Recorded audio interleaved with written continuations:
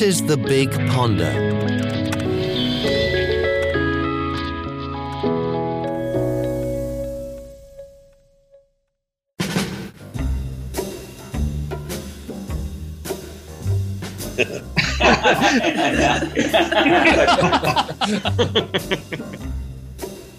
You know Ollie Harrington? It is surprising how little Ollie Harrington is talked about here in the States. When I discovered Harrington, I was really blown away by how such brilliant cartoonists could be kind of relatively unknown. I wish that more people knew about Ollie Harrington. He wanted the world to see what was going on. He wanted the world to see African Americans as the people they were and are. He's in a world that is full of incredible Black artists and intellectuals, and they set up shop in Paris. Ollie was extremely talented. He should be known. He's one of the greatest cartoonists that ever lived.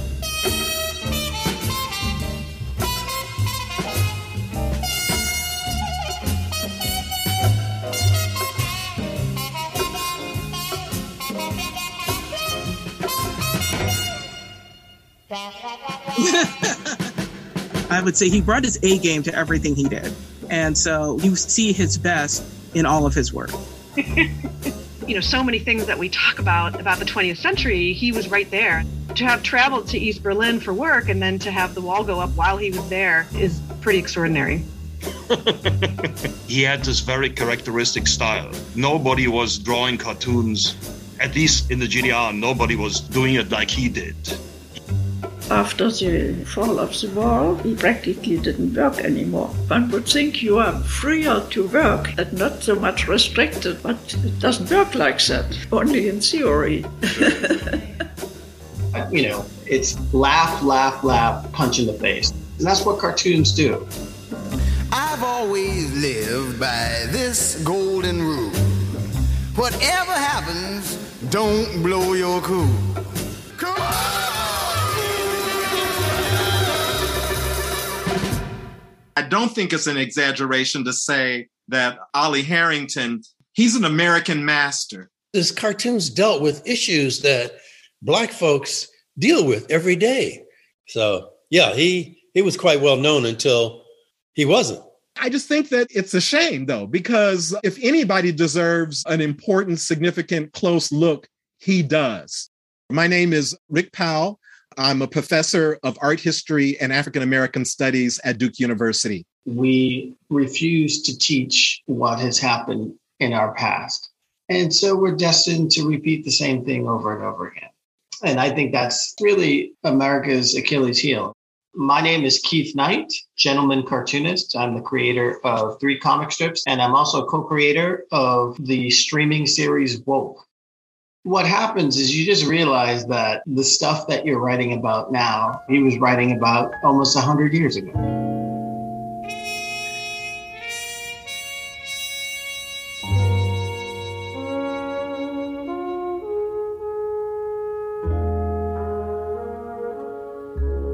He was born in 1912. In Valhalla, New York, which is in Westchester. He is the product of an African-American father from North Carolina and a Hungarian Jewish mother. At the age of 9, they moved down to the Bronx. And so he's a mixed-race kid growing up in the Bronx at the beginning of the 20th century. He's in elementary school, and it's a mixed-race school.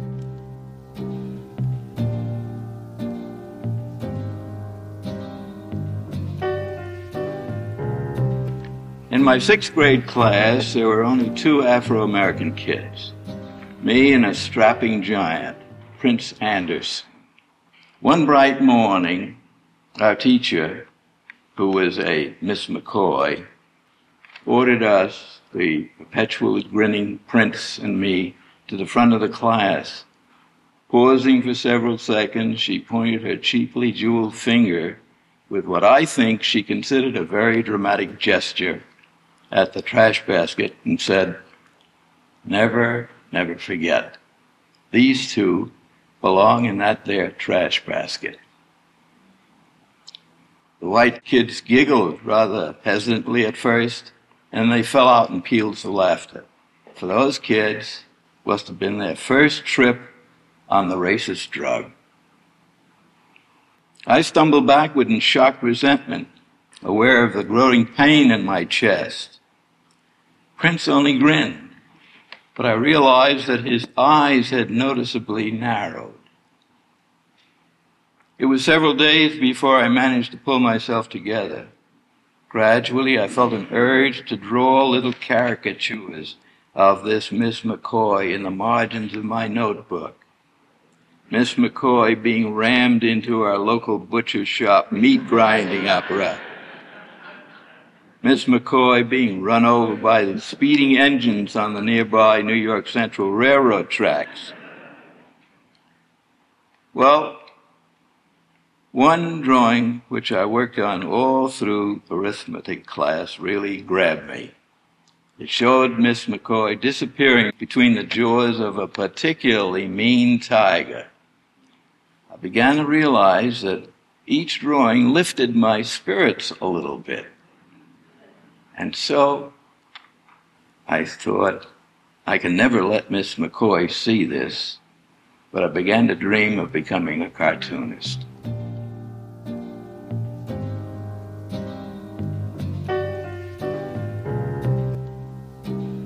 And these were the beginnings of his coming into being a really, really fine cartoonist. So when he went to DeWitt Clinton High School, which was no slouch high school, Romare Bearden, the artist, and James Baldwin, the writer, both graduated from DeWitt Clinton. So he got out of there in the teeth of depression in 1929. He moved to the YMCA in Harlem. On 135th Street. And as a young man, he's going to the barbershops and hanging out with other African Americans. And he's listening to jokes. And he's listening to all the things that people say in a kind of a popular, jocular way. And he's taking all of this in. And fortunately, he's able to channel this through his connections to media, through newspapers, Black newspapers. That were there because of outright racism. My name's Warren Bernard. I am a comics historian. I was a longtime cataloger at the Library of Congress. I've known about Ollie Harrington for a number of years. And it was through this first book called Bootsy that came out in 1957, I believe. And I thought it was eye-opening because I wasn't aware that this kind of work was being done for A, the Black newspapers, and then B, I knew nothing at that point that there even were Black newspapers and what the Black newspaper meant to the African-American community during basically the entire 20th century. If you go and read histories of political cartooning in the United States, you don't see anything about the Black newspapers. The Black newspapers were very interesting because they were basically self-contained financial, marketing, distribution, and sales units. They had to build their own printing plants. They had to have their own editors. They had their own writers. And of course, they had their own cartoonists. And he works early on in his career with some really, really important publications like the Amsterdam News, which gives him an opportunity to do cartoons. And his cartoons are about Harlem.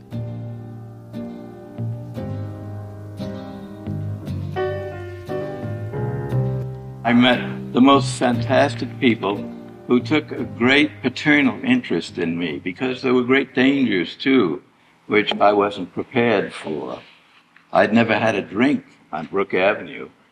And so it was someone like Langston Hughes who said, well, look, man, you don't need this stuff if you don't want it.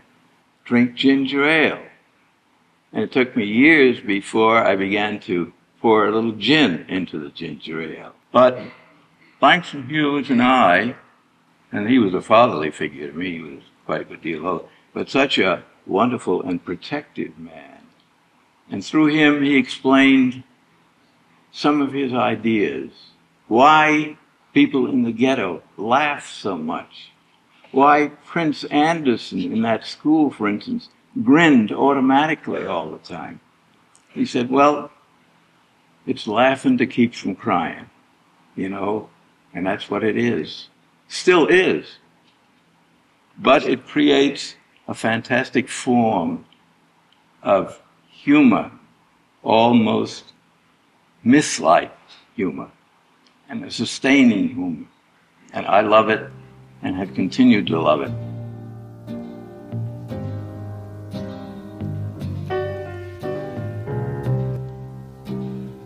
think it was 1935, he started working with the Pittsburgh Courier and came up with the single panel strip, Dark Laughter. Just think about the title, Dark Laughter. In other words, I'm dealing with this world of Harlem, this world of brown and beige and black people, but I'm also looking at the humorous side of it. But lying within the humor is a political statement, is a social statement. He also wanted the world to see that African Americans did have heart. They did have humor. They had lives. And they just wanted to live, that we want to live in a society like everyone else, that we want to be able to have lives where we're happy, that we're thriving, we're successful, that it's not just misery, that we do have fun and that we can smile and laugh in a world that seems to be constantly confronting all of us with darkness and peril. I'm Dr. Kay Clopton. I am the outgoing Mary P. Key resident at the Bailey Island Cartoon Library and Museum. I'm also co-curator on the Dark Laughter Revisited, The Life and Times of Oliver Harrington exhibit. 1936, 37, somewhere in there. He went to the Yale School of Fine Arts. So he graduates from Yale, he moves to Harlem, and he becomes a part of a really active scene in Harlem in the late 30s, early 1940s. Me and my friends always used to say, like, you know, white people are always talking about how they wish they could go back in time. And as black people were like, nah, you know, I'll go as far back in time as maybe 1989 or something. But the older I get, the more I sit there and go, man, I would have loved to have been around folks in the Harlem Renaissance and what that must have been like to be at salons with all these amazing poets and writers and intellectuals and artists and stuff. So many people get mentioned in that period of time, but yeah, Ollie Harrington was there, and you just don't hear much about a cartoonist being there. Shortly after that, he gets an opportunity to be a war correspondent. And in my mind, this is a really, really important moment because he decides to connect with the segregated troops. So he's hanging out with young black men like him and realizes how powerful and poetic and ironic that situation is of black soldiers putting their lives on the line and not being able to realize those full democracies back home. Going through the war, he does a comic strip. So, you know, Jive Gray and his team of fighter pilots shooting down a bunch of Nazi planes that somehow found their way over the Deep South. Jive Gray gets shot down and gets found by a typical Southern farmer who basically says, well, it looks like we've got a rope ready for you. There's going to be a good lynching tonight.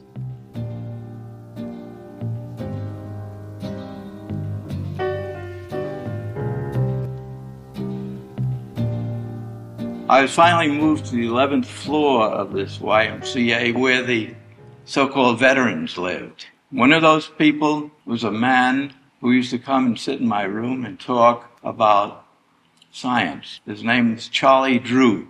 He was a doctor in one of the foundations in New York City. He had been trained at McGill University in Canada, and he was obsessed with the wonders of nature. He was doing experimental work on developing blood plasma from whole blood. And he'd made fantastic advances, and apparently Harlem didn't know about them, and apparently a lot of people in the States didn't know about them. But Winston Churchill knew about them. And Winston Churchill sent the embassy instructions, and they telephoned the 11th floor of the Harlem YMCA and asked Charlie Drew to come to the embassy. These are stories you will never have heard. Charlie Drew went there, and he was received by the ambassador. I must admit that in the beginning, Charlie was very skeptical about it. I was a great practical joker, and Charlie came into my room. He said, "God damn it, Ollie, I know you sent that telegram." I said, "Charlie, I really have nothing to do with that. But there's only one way to prove it. Call the British Embassy." And he gave me a skeptical look, but he called the British Embassy. And they said, "Dr. Drew, please come. We're waiting for you." Charlie Drew went there, and they told him, "We have a great problem.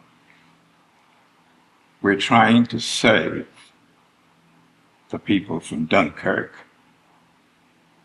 with your method, perhaps we can. Charlie was on a plane for London. Later, Charlie was called the Angel of Dunkirk. After a while, he returned to the United States. His draft board told him that he should go to the Navy recruiting officer. He was sent to Washington, where he was interviewed. They knew the name. They received him with what they had hoped would be open arms. When he appeared, they said, "Dr. Drew, we're afraid that a terrible error has been made. Go back to your draft board." Charlie went back to the draft board, so embittered, he swore he would never speak to another white person.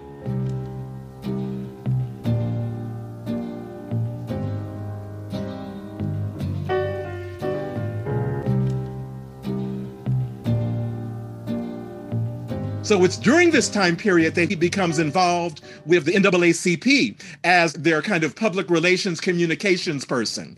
And he ends up getting involved with all of these incredible cases of Black vets who are attacked and beaten in the South for wearing their uniforms, for asserting their rights as American citizens. And he teams up with Orson Welles, of all people. Orson Welles has a radio program, I think, on ABC. Good morning, this is Orson Welles speaking. And there's one particular case that's really, really horrible about a Black man, Isaac Woodard, whose eyes are gouged out by the police in South Carolina. Well, ladies and gentlemen, when I left off worrying about this broadcast long enough for coffee at an all-night restaurant, I found myself joined at the table by a stranger. A nice, soft-spoken, well-meaning, well-mannered stranger he was. He told me a joke. He thinks it's a joke. I'm going to repeat it, but not for your amusement.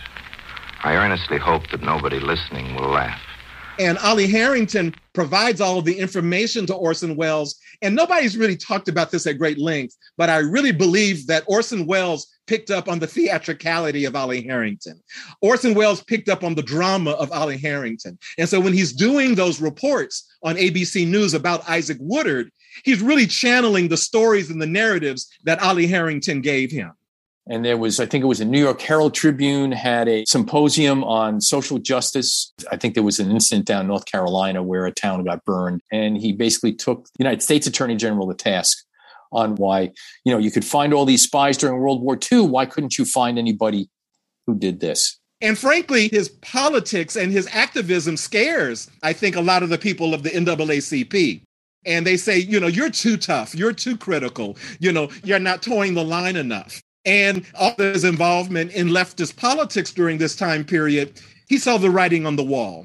He knew that this was a moment of the Red Scare. He knew that because of his activism, he was going to be linked to the Communist Party. And you need to have some context for this. So back in the 20s and 30s, after World War I, there was this big overlap between communist feelings and the quest for racial equality. It wasn't unusual in intellectual circles for people to be attracted to the Communist Party, whether they were Black or they were white. We have a copy of his FBI file that they kept on him. There's actually a lot of pages that are blacked out. You get a lot of pages that tell you that a trusted informant told them that he was a communist, but that would be the only part you could read, and then the rest of it's blacked out. One of my favorite pages is actually that we have no idea what happened. We know that they did an investigation. It was 2 pages of just everything's blacked out. And the last line, the only thing you can read is, "Upon further inspection, there is nothing to this, and we have closed the case."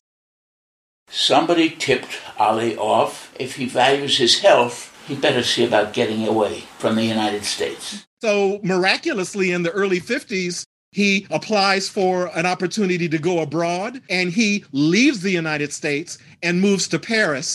James Baldwin and Chester Himes, and they just talked about Ollie Harrington being like the ladies' man of their whole community, and was a great storyteller. People focus on Richard Wright, but the star of the party, and it was an ongoing party for several years in these cafes, was not Richard Wright. It was Ollie Harrington, because Ollie Harrington was the raconteur. Ollie Harrington was the jokester.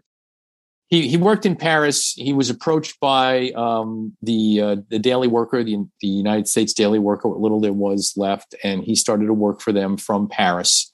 But all things come to an end because at the end of the 1950s, Richard Wright surprisingly dies. And it's kind of a mysterious death. No one really knows what happened. He was talking and fine, it seemed to be, one day, and within a week he was dead. Harrington was convinced that Wright was killed by a CIA plot. And oh, by the way, back then, at that time, given the circumstances, one could go ahead and say stuff like that and not be considered totally Looney Tunes. When Richard Wright dies, Ollie Harrington goes to Berlin for a meeting to talk about doing illustrations for some American books, and the Iron Curtain goes up. And so he makes a new life for himself there.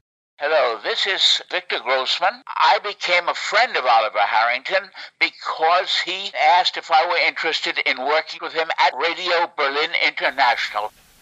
We met in a restaurant. It was 1963. And he's working for a publication that I guess is still in existence in Berlin, Eulenspiegel. Eulenspiegel was a weekly satirical magazine in East Germany, in the GDR. More or less everybody knew it. Not everybody got it because, the GDR was an economy where lots of things were lacking, and also paper. So I think they could have sold twice as many copies as they did had they had the paper to print enough. So quite often his cartoons were on the front page or on the back page, so full page size. And the people who read the magazine, not necessarily every week, but now and then, would know him. His cartoons were in Eulenspiegel, and it was always against American domination in Latin America and such subjects, or also subjects like racism in the USA. He did cartoons here, but he only got occupied at international themes. He didn't tackle any GDR problems or interior politics. I guess he was careful. He did not like everything that was going on in the GDR, of course. Nobody did, or almost nobody did. My name is Wolfgang König. I'm a journalist. Ollie lived around the corner from me. And one time I took my little son. He was about the same age as Ollie's son, although Ollie was 30 years older than I was. And so we became friends somehow. So we met from time to time. He made me aware of a person that became one of my favorite jazz singers because he had an album of this guy and I could borrow it and tape it. It was an album by Oscar Brown Jr. Through Ollie, I got to know about him. He sent a weekly caricature to the Daily World. Because he was an American citizen, he could travel easily to West Berlin. And he mailed them from West Berlin because that went much quicker. He was kind of happy that he had a nice new Renault. And he told this story. He was over in West Berlin and he got stopped at a red light rather suddenly. The car in back of him couldn't stop quite so suddenly and crashed into him. Not seriously, but enough that it was damaged. So he got out and the driver got out and he expected to exchange information about their insurance, etc. The other guy wouldn't give his information. By then, sort of a little crowd had gathered. It became a little unpleasant, so this guy gave him a telephone number to call, and he said he'll clear it up. Well, I guess it was several weeks later that Ollie was in West Berlin again and called and made an appointment and met him at some little office, and they arranged the pay or whatever it was. What was the meaning of this? The guy was from the CIA. He was being followed, He was followed by Americans in West Berlin. I guess he was followed by somebody from here. You're being watched from each side. And in Germany, he was the go-to person, like the Black ambassador in Berlin.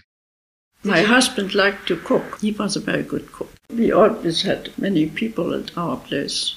He could cook Chinese or Italian or American, whatever. Despite that relatively closed society, there came always people passing through Berlin. So he lives a rather extraordinary life in East Berlin.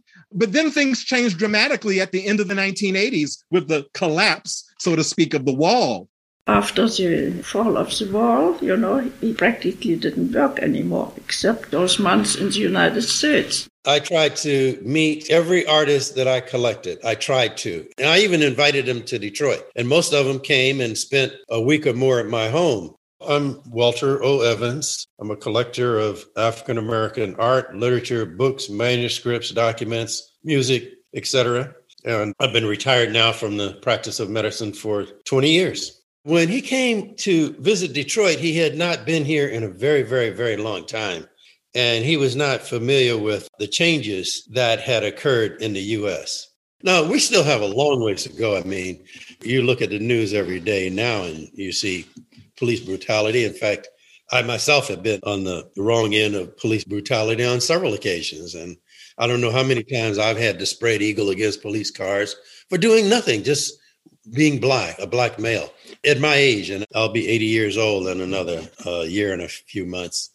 But we had made major advances, and he just was not aware of some of those advances. And I think he was still a little bit overly suspicious of the justice system, which you need to be, but not as much as it was when he left the U.S. When you're older, you don't have the time. That's the way it is. After the end of the GDR, we somehow lost touch. And then also he died not too many years after that. He passed away in 95. He just lived an amazing life. And that's all you can ask for. As harrowing as it can be, that's all you want to do.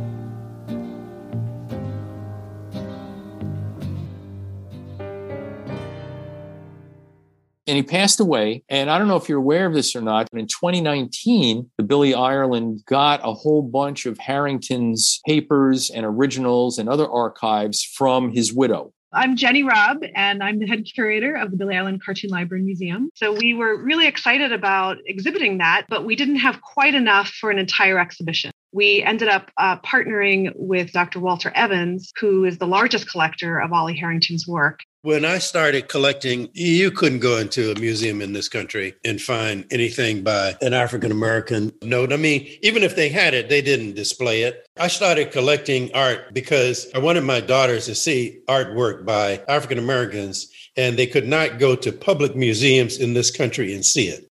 Ethnic mores. Can we afford them? Do we know that they've got to go, or else? I think so. And I hope all of you think so. And this is the only reason I continue to do my cartoons.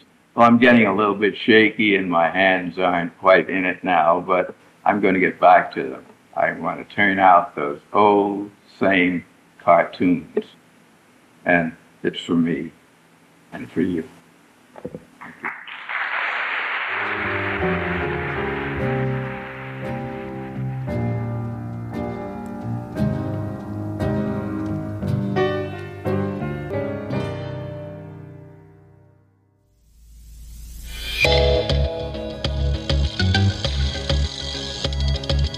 You've been listening to The Big Ponder.